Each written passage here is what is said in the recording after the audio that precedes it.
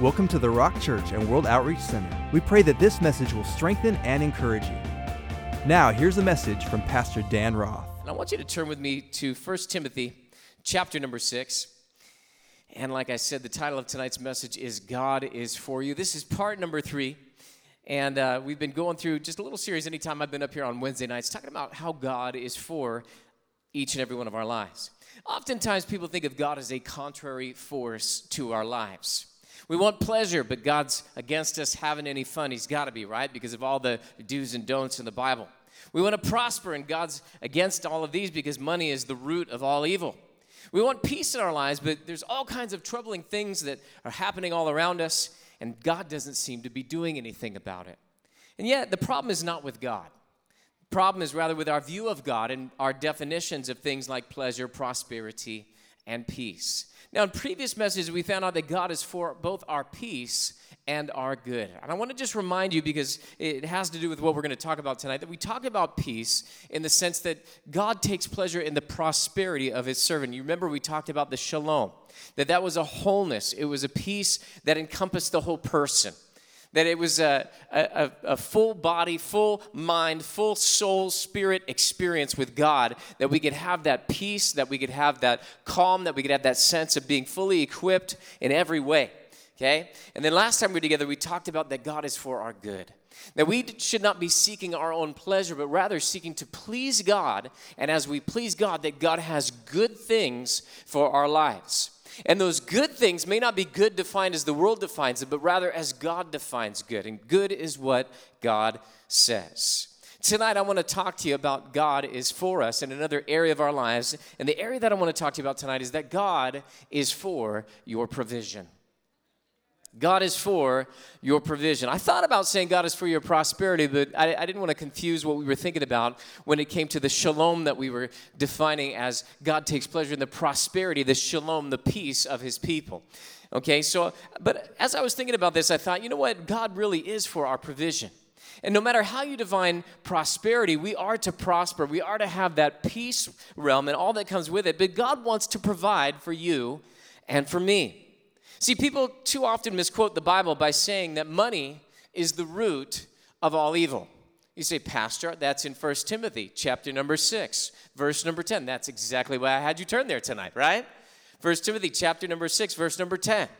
But I would take anyone to the mat and say that this verse does not say that money is the root of all kinds of evil. Let's read it together and find out what it really says. 1 Timothy chapter 6, verse number 10. I'm going to read it to you in the New King James Version. You can read it in the NLT, the KJV, right? Any translation that you have. But really, you're going to get the same thing out of it. I looked through the translations, and really, it's all going to say the same thing. 1 Timothy chapter 6, verse number 10, in the New King James Version says, For the what? For the love of money is a root. Old King James Version says the root of all kinds of evil.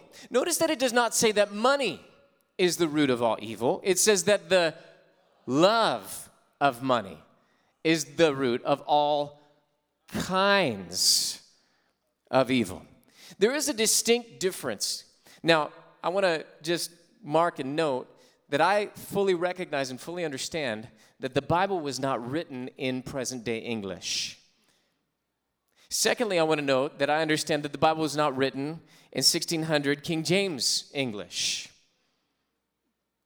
The Bible, in different parts, was written either in Hebrew, Aramaic, or Greek. It just so happens that this letter that Paul is writing to the one whom he calls his son Timothy would have been written in Greek, the language of the day. And so here he's writing, and he says that money is something that we all have to deal with. If you read the context of 1 Timothy chapter number 6, he talks about the desire for wealth and riches, and we'll cover some of this tonight.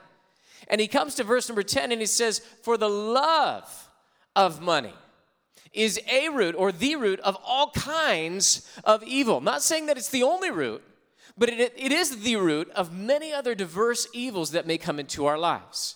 See, people that love money might murder somebody to get money. People that love money might compromise their integrity in order to get money. They might cheat someone. They might go and steal, right? It's the root of all kinds of evil. When you love money, it will cause you to do things that you would not normally do if you were seeking to please God. Are you listening tonight? We got to make that distinction because it's quite different. So the question begs to be asked, is God against us having money or wealth? The answer to that, biblically, is a resounding no. God is not against us having anything, but rather that God is for your provision. Are you listening tonight? Because we're going to dive deep into this. I love what Pierre Chiron said. He said, riches should be admitted into our houses, but not into our hearts. We may take them into our possession, but not into our affections. Do not love money. I love what the Bible says in the book of James. Do not love the world or the things of this world, because he who loves the world is at enmity with God. Heard the story about a rich man that died, was on his deathbed, and he was dying. And he was very wealthy. He brought his wife into the room there on his deathbed, and he says, darling, I want you to take the checkbook and bring it to me. And she said, okay. So she brought the checkbook to him, and he wrote on it the entire sum of their fortune. Her eyes just got huge, wide. And he said, here's what I want you to do. This is my dying wish. I want you to take this check and put it in an envelope. I want you to take it up to our attic and hang it on the highest rafter that you can, so that when I die and my soul departs on my way up to heaven, I can grab this check and take it with me. Now, this woman loved her husband deeply, and so she took that check with their entire fortune written on it. She put it in an envelope. She took it up into the attic, found the highest rafter in the attic, and placed it there on the highest rafter in the attic, so that as his soul departed from his body, on his way up, he could grab that check and take it with him to heaven. The next morning, she comes to find that her husband has indeed passed. She mourns, she wails, she cries, she weeps, and then she remembers, I wonder if he grabbed the check. And so she runs upstairs to the attic. She goes up to that highest rafter in the attic, and wouldn't you know, the check is still there.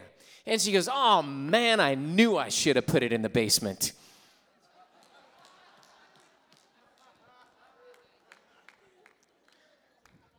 Romans chapter 8. Turn there with me. Romans chapter number 8. Man, I got to get some new jokes. I've been telling some groaners lately. I apologize. For those of you wondering what that last statement meant, just listen to the message from this weekend. You'll get it. You'll get it right up front. Romans chapter 8, verse number 31 and verse number 32. Romans chapter 8, verse number 31 and verse number 32. We're talking about whether or not God wants us to have anything. Wealth, money, possessions. What does God want in our life? Do we have to take a vow of poverty when we become a Christian? Romans chapter 8, verse number, there we go, 31 and 32. Romans chapter 8, verse 31 says, what shall we say then to these things? If God is for us, everybody say God is for us. Now, personalize it. Say God is for me. Why don't those of you watching online tonight write in the comment section, God is for me, and put me in all caps. What shall we say then to these things? If God is for us, who then can be against us? I love that verse, don't you? I oftentimes quote that verse. If God be for me, who then can be against me? Right? We say it in the old King James Version because it sounds holier and it sounds like it's more potent and better when we say it that way, right? Verse 32, he who did not spare his own son, but delivered him up for us all, how shall he not with him, everybody say with him? Oh, come on, say it again, say with him. Type it in the comments section, with him, and put him in capital H-I-M. With him, look at this. Also freely give us just enough to get by. I'm sorry, is that what your Bible says? Just a little dab will do you, right? That's all God, just a little dab, that's all you get, no more, right? I'm sorry, what does your Bible say? It says all things. Freely with Christ, God gives us all things. There is a New Testament counterpart to the shalom that we saw in the Old Testament. The New Testament counterpart is a word called sozo, meaning saved or our salvation. When we are saved, we get the peace. When we are saved, we get everything that we have need of. Why? Because we have Jesus Christ. And with Jesus Christ comes all things that we have need of, whether it be pertaining to life, to godliness, to being a witness, to doing ministry, to doing family, to doing business, whatever God has called you to do. If you are saved, if you are in Christ, Christ is the head over all things, and therefore with Christ comes all things. Jesus Christ is God in the flesh. God is the Father. He is the one who owns the cattle on 1,000 hills. The earth is the Lord's and the fullness thereof. God owns the heavens and the heaven of heavens. He owns the host of the heavens. He owns the earth and those who dwell there within it. But he has given it, the Bible says, to the sons of man to steward it. See, everything that's around us, everything that we can see, everything that we breathe, everything that we feel, everything that we touch, taste, smell, and see, all that stuff in this world is God's. But God says you are stewards. You can have it as long as you realize that I own it. It's mine, but you get to use it while you're here in your temporary time here on the earth. And yet we put so much stock in things, don't we? That's why the Bible says the love of money. It's very important that we check our heart when it comes to our wealth, because it's a fine line, and it is a tipping point that many people have pierced themselves with many evils because they desire to get rich rather than desiring to get God. For all of us, we need to understand that God is for you. God is for your provision. Never have I seen the righteous forsaken, nor his seed begging bread. God doesn't want you out begging bread on the street. God wants to provide for you. He wants to provide for your children. He wants to provide for your children's children. The Bible says a good man lays up an inheritance for his grandbabies. That means you got to have something to leave it. God is for you. But wait a second, Pastor. Jesus didn't have a home. Jesus didn't have a car. Jesus didn't even have a place to lay his head. Yeah, that's right. But you know what Jesus did have? He had 12 guys that were walking around with him in the ministry. He had another 70 that were disciples that he sent out into the ministry. And he had thousands that attended to him and that were surrounding him. And Jesus, listen to this. You got to hear this. Jesus provided for them all. You want me to prove that to you? I'll prove it to you from the scriptures. Jesus had a treasurer. You don't have a treasurer if you don't have money. Jesus had money coming into the ministry. He had to support these guys. He had to support the 70. So he had a treasurer. And he had so much wealth that the treasurer could skim off the top, because the treasurer's name was Judas. Come on, somebody. He was skimming off the top, and Jesus still had enough to pay for the needs of the ministry. They didn't even notice that there was a lack. Jesus had material wealth that he used for the kingdom of God. And when Jesus didn't have money, you know what he did? He looked up to heaven. He thanked God. He broke the bread. He broke the fish. He gave it. And the people got as much as they satisfied. Their bellies were full. They were burping up fish flakes, right? And they gathered up 12 baskets of fragments left over. And Jesus said, let nothing go to waste. Why? Because we're going to use those 12 basketfuls. That abundance is God's abundance. That wealth is God's wealth. And we're going to continue to use that for the kingdom. The Apostle Paul was a tent maker, provided for needs. He took pride in not taking from the church, and yet the Apostle Paul was a missionary. He traveled. He had to work hard and make money in order to pay for things like food. In order to not be a burden on the church, that means he was paying his own bills. He went to work, and he had money to take care of needs. And on the way, there were other people that funded the ministry. Lydia was one of them. She was a great woman. Invited him into her house. She was a seller of purple. This woman was very wealthy and was able to help provide. And there were other churches that the Apostle Paul did take a salary from, or receive, I should say, a salary from. He received gifts from the Philippians. And in fact, he put pressure on the people to give charitable donations to the church in Jerusalem. See, oftentimes people get down on the church when we talk to you about your money, and yet realize that we're not talking to you about your money because we want your money. We're talking to you about your money because we care for your heart and your soul, and we know the scriptures, and we understand that God is for you, he's for your provision, and that there's a purpose in your provision. That's really what this is all about. See, God wanted you to overcome sin so much that he gave his own son, Jesus. He wanted you to have eternal life so much that he made the ultimate sacrifice. And then Romans, we just read it, says that if he didn't withhold his only son from you, how much more will he give you all things with the son? If God's not going to withhold Jesus, his best, his most precious, the very wealth of heaven himself, the darling of heaven, if he would not withhold Jesus, then why is God going to withhold any good thing from you? Notice I said good thing, because good doesn't mean what we think is good. Good means what God says is good. And God will not give you something like, Lord, give me $1 million, and then it's going to wreck your soul, right? God will not give you that because that's not good for you, right? Just like my kids. Daddy, I want ice cream for dinner every night of the week. No. Why? That's not good, but it tastes good. It feels good. It makes me good, and then you don't have to argue with me, and that's a good thing, right, Dad? Right? And we try and talk ourselves into the $1 million or the wealth or whatever it is that we think that we need at that point. God's saying, I will not give that to you, but I will provide for you. I'll take care of your needs. He clothes the flowers of the field. He feeds the birds of the air, and not one of them falls to the ground without his notice. Yeah, God says, I will provide for you. I will take care of you. He gave his one and only son. Now, this is obviously a throwback in Romans to the book of Genesis, where God had asked Abraham to give him his son, his only son, Isaac, the son of promise, the one that he waited for 25 years from the time that God started speaking to him. The one that him and his wife had laughed about, right? Isaac, laughter, this son that God gave him. Now God says, give him back to me.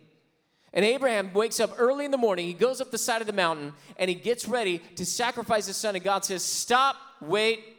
Now I know what's in your heart. I've proven the way that you are, Abraham. All of a sudden, God starts to bless him. See, when Abraham lived out his faith in obedience to God, he was blessed. That's an example for you and for me. When we live out our lives in obedience to God, we're blessed.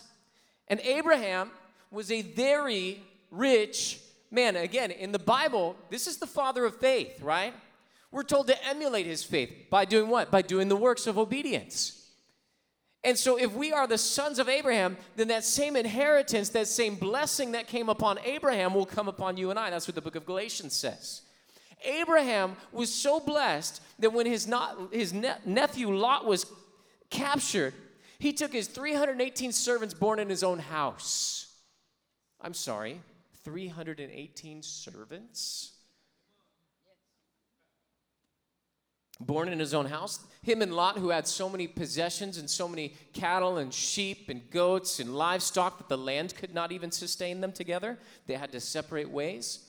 He takes his 318 servants and goes and fights a military victory and brings them back. Abraham was a very rich man.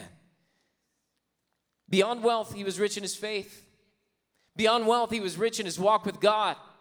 And beyond wealth, he was rich in his heritage and in his family, because out of his loins came Isaac, who came Jacob, who came the 12 tribes of Israel, who came the nation of Israel, who came Christ, the Messiah. See, the amazing thing now is that when we look to the sacrifice of Jesus Christ, the blessing is transferred to us. And we have everything we need in our life because he gave his life. Are you guys listening tonight? We have everything we need in our life because he gave his life. So just two things for us tonight. Just two things. I know most of the time we got three. Tonight, I got two. Remember two things tonight. Number one is trust God for your provision. Trust him. Trust God for your provision. That means don't worry, don't fret, don't fear, don't run from it, don't hide from it, don't scorn it, don't mock it, don't make up excuses when you don't have it. Listen, just simply trust God for it. You there still in 1 Timothy chapter 6, or did you turn to Romans 10? Turn back to 1 Timothy chapter number 6. I'll turn there with you, all right? 1 Timothy chapter number 6, and this time we'll drop down to verse number 17. 1 Timothy chapter number 6 and verse number 17. Let's take a look at it together. It says, command those who are rich in this present age not to be haughty. Some of your translations might say not to be prideful, right? Right there, when I read that, some of you guys look at your neighbor and you go, I see you, right? I see those Yeezys you're wearing, right? I see those shoes, right? I see that jewelry you got. Oh, you got your nails done. How'd you get that done in the middle of COVID?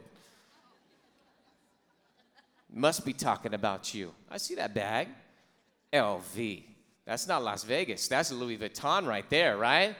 We start judging people. That's got to be someone else. But did you know that if you slept on a bed that has a frame and not on the ground, that you're rich? Got a paper Bible? Oh, I've got a device that has 372 translations of the Bible on it. Huh. Because there's people on the earth that don't even have one single translation in their native tongue. You must be rich. Oh, I'm not rich. I just live in a one-bedroom apartment. That's more than most people. Just drive down to Tijuana, a couple hours. Go and take a look at the cardboard boxes there.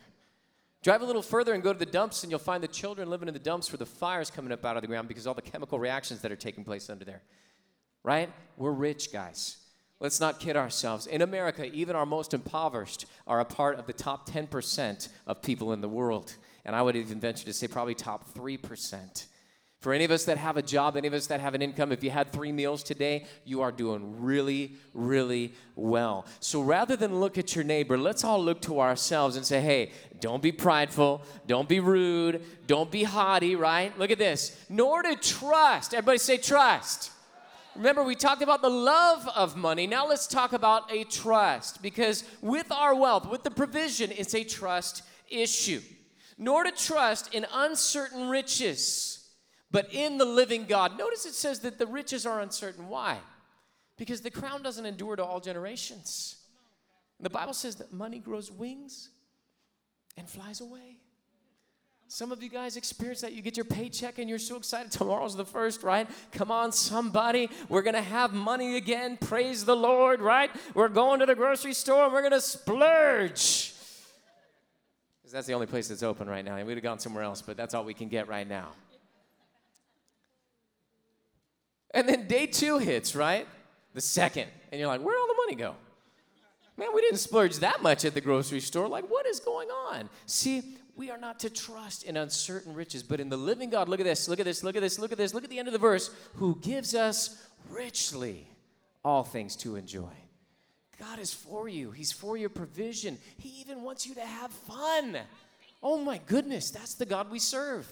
And yet a lot of people think that God is against us having anything. Matthew chapter 6, verse 31 through 33. I'm going to read it to you in the New Living Translation. You can read along in whatever translation you have. But I just need you to get a hold of this set of verses right here. I need you to get this deep down in your heart because Jesus is talking to us. In the midst of a time of economic uncertainty, I believe that we need to know that God is for us and that God is for our provision. And these verses right here, if you will meditate in these verses, if you'll roll them over in your thinking, if you'll mutter them out loud and speak them to yourselves and tell yourselves these things, I believe that you're going to be much better off than sitting around worrying about what's going to happen in the stock market and what's going to happen if so-and-so is elected and what's not going to happen if so-and-so is elected and what's going to take place and how am I going to make it, how are we going to do it? Listen, just get these verses on the inside of your heart. Matthew chapter 6, verse 31 down to 33 in the New Living Translation. So don't worry.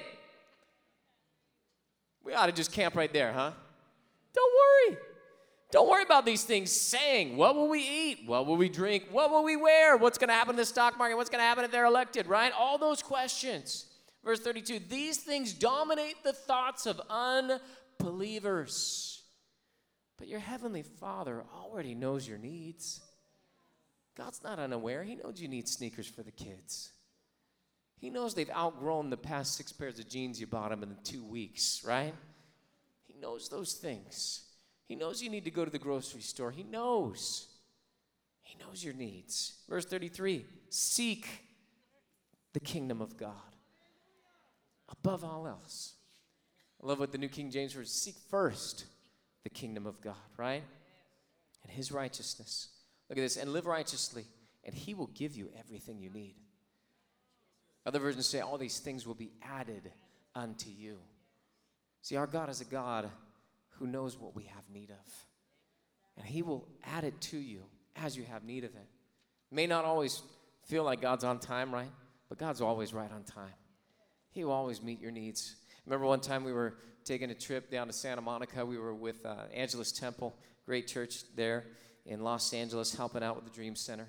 And we were going to pick some guys up for church. And so they drove up to this one section of Santa Monica, and they just honked the horn, and some guys just came running, jumped in the van. And as they got in the van, we were talking and just talking about life, that sort of a thing. And some of the people on our group started to witness to these guys. Oh, we know God. We're Christians. That's why we jumped in the van. We're going to church, And they were kind of like, wait, you know God, but you're homeless. And they said, yeah, but we've never missed a meal. God's too good for that. We've never missed a meal. God takes care of us everywhere we go. We're doing just fine. Don't worry about us. We're okay. We could stand to lose a few. You know what I'm saying? See, God knows our needs. The other day, took the car for a oil change. And so I had my wife drop off the car. I helped my mom out with some things, and so I was off at her house. And so I get these text messages start hitting my phone. Now, any of you know, when you send the wife to the place that you normally go, some of the men can understand this, right? The car is usually like the man's responsibility. So I'm usually the one going to the auto shop. So when I send my wife to the auto shop and I start getting text messages, I know something's up, and it's about ready to cost me some money. You guys understand what I'm saying? So bzz, bzz, bzz, bzz, bzz, bzz, bzz, I'm just going every time that thing, bzz, bzz, I'm just seeing dollar sign, dollar sign, dollar sign, dollar sign. What is going on with the car? You know what I mean? It's just supposed to be an oil change. And so they start talking about Dan, you know what I mean? Like, Dan, they're saying that we need to get some new tires on the car. Now, Pastor Joe is probably somewhere in the back rolling his eyes because he told me this a couple weeks ago. He said, hey, I think you need some new tires on the car. I'm like, okay, cool, whatever. And so now they're telling me the same thing out of the mouth of 2 or 3 witnesses.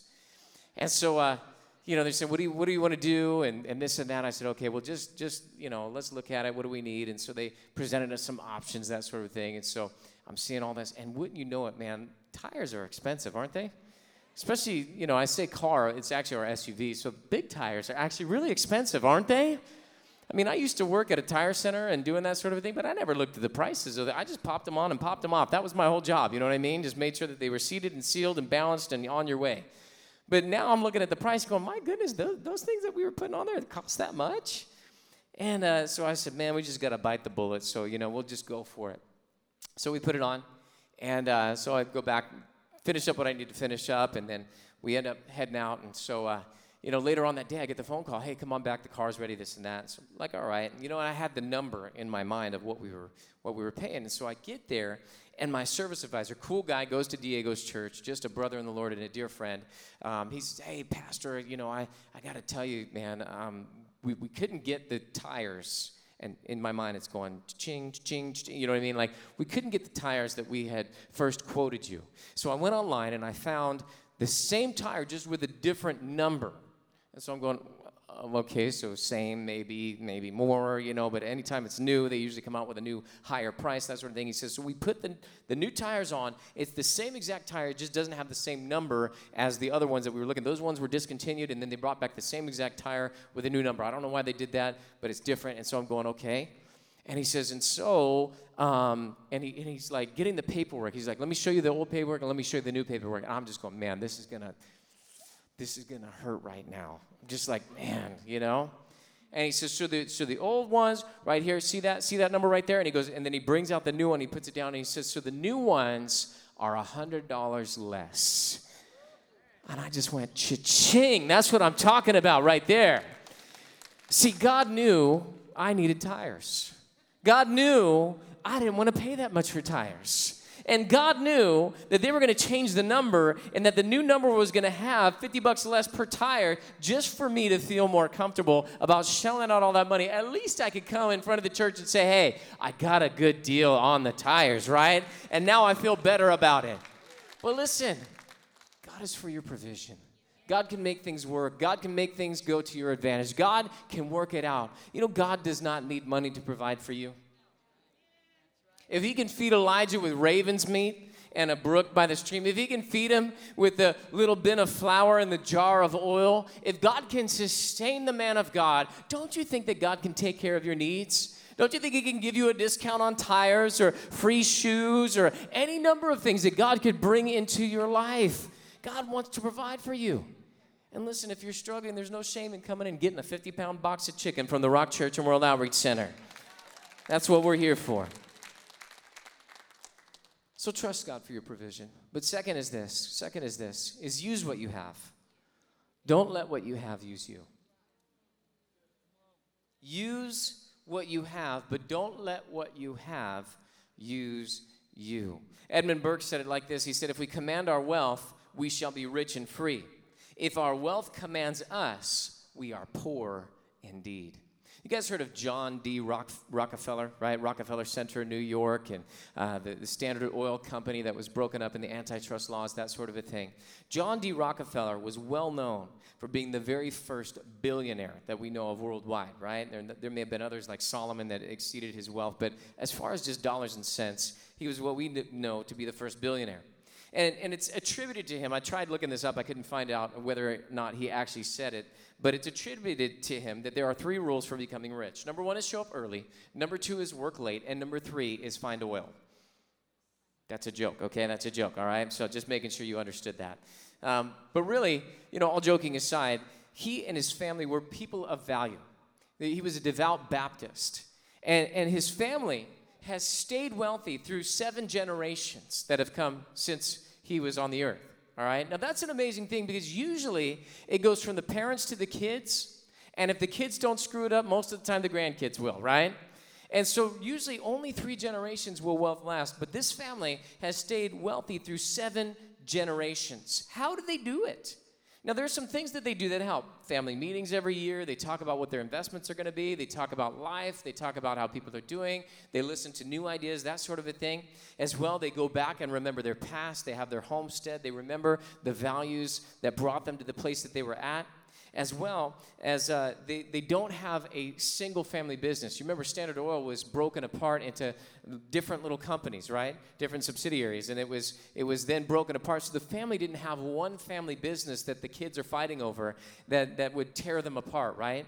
So all these things help, but the biggest thing that they said that helped this family to continue to be wealthy and to continue to have the wealth that started with John D. Rockefeller is that they're generous.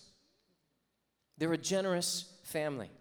See, John D. Rockefeller tithed on his first paycheck.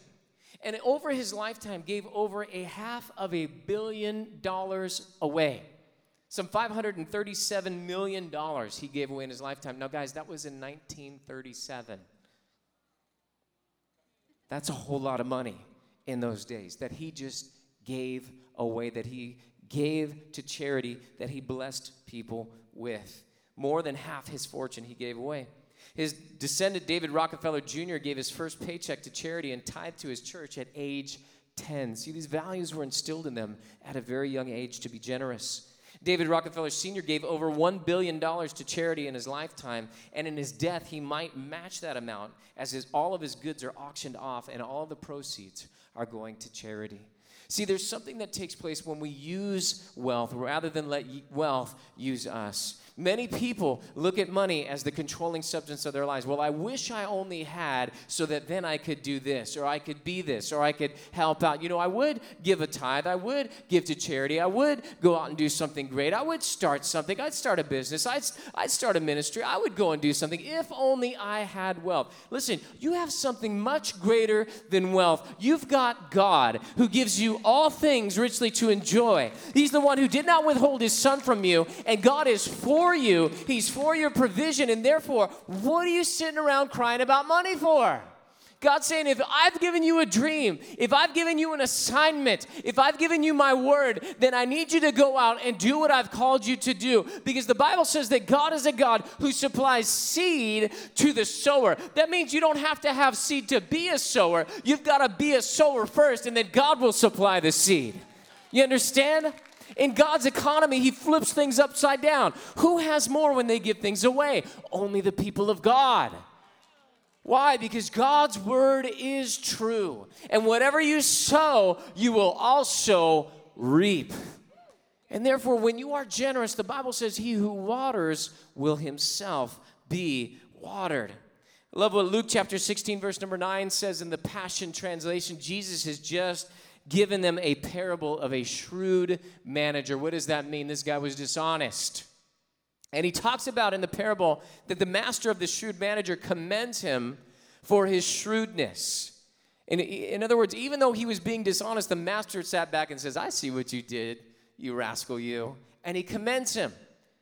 And to conclude it, obviously God does not want us to be dishonest, but he does want us to understand what we have in the provision and the things that God brings into our life. And so in Luke chapter 16, verse number 9, in the Passion Translation, it says, it is important that you use the wealth of this world to demonstrate your friendship with God by winning friends and blessing others. Then, when this world fails, or some translations say you fail, and falls apart, your generosity will provide you with an eternal reward. That's an amazing scripture, isn't it? Jesus is saying, when you die, the people that you used your money and your wealth to reach for me will be standing there in heaven, welcoming you into eternal dwellings. Guys, we cannot let wealth and money use us. We are not the pawn of wealth and money. I will not submit to an ungodly master named Mammon. Jesus Christ said you can't serve two masters.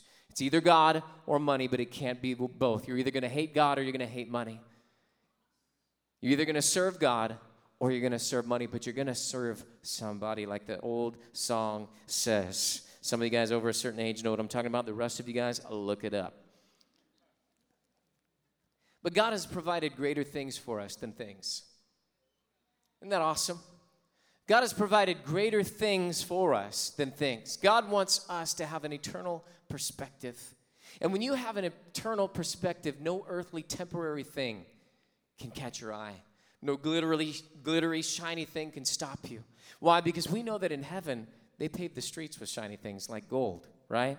We know that there's a crystal sea. We know that the wealth of heaven is much greater than the wealth here on the earth. Heaven is full of abundance. Heaven is full of things that money can't buy. You know, you can buy medicine, but you can't buy health. Heaven has trees that the leaves are used for the healing of the nations. Isn't that amazing? See, the wealth of heaven is much greater than we can even fathom. There is no lack in heaven. There are storehouses of abundance. And Jesus said, in my Father's house are many rooms. Some translations say mansions. I don't think that whether it's a room or a mansion is really the main issue. The issue is whether or not God has space for all of the people that God wants to bring into the kingdom. God is filling up heaven. God is patiently awaiting for you and I to get the clue that it's not about this temporary stuff. Let God take care of this stuff. God will bring provision. God will bring more than enough. God will bring the money that you have need. God will pay the bill. God will bring about a breakthrough that you have need of. That's nothing to God. God knows how to move goods and services on the earth, but we have to keep our eyes fixed on the eternal perspective. That it's not about the stuff that I have. It's not about how much I have or don't have. It's about the fact that God is for me. And if he's for me, he will provide for me. And this eternal provision is of utmost importance. What we do with eternity is the biggest and most important thing that we will ever understand and ever work towards. God is for our provision. We can trust him for it, and we can use what we have to provide for others. Everything that we have, whether it's a house, a car, whether it's a dollar, whether it's a piece of clothing, all of it is for the kingdom's purpose. See, the Old Testament talked about tithes and talked about offerings. In the New Testament, the reality, it's all. Everything that we have is God's. Because we are in the new covenant. A covenant is a binding agreement. It's like a marriage. Everything that I have is God's, and everything that God has is mine. It's not a matter of the stuff. It's a matter of the heart. Trust God. Follow him, and use your wealth in order to bless others. Can anybody say amen tonight? Come on, God is for you, and God is for your provision. Let's just take a moment and let's pray. Would you bow your heads and close your eyes? Father, we're so grateful that you're for us. Thank you for the things that you provided for us in Jesus Christ and in our salvation. Would you just take 30 seconds and would you just pray this prayer to God? God, what are you speaking to me specifically through this word? And just allow the Holy Spirit to minister to your heart.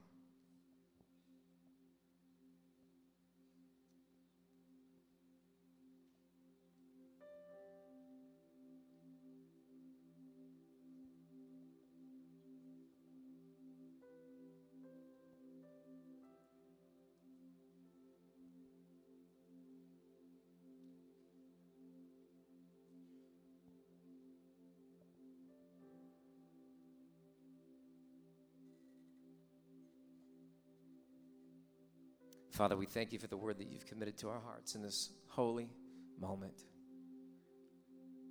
And Father God, all those things that you've committed to us, we commit right back to your care. We ask, God, that you would empower us and give us grace to do that which you've called us to do. Lord, tonight we declare we trust you. God, give us the wisdom to have an understanding how to use the things that you've given to us to reach people for Jesus. So that when it fails, or that when we discard this earthly tent, that we are welcomed into eternal dwellings. We can say like Jesus, here I am, and the people you've given to me. We thank you, God. Thank you for your loving care for our lives. Thank you for your provision. You're a good Father who takes care of his children. Thank you for listening to the Rock Church and World Outreach Center. If this message spoke to you, please share it with us. We'd love to hear from you. You can find more information at www.rockchurch.com.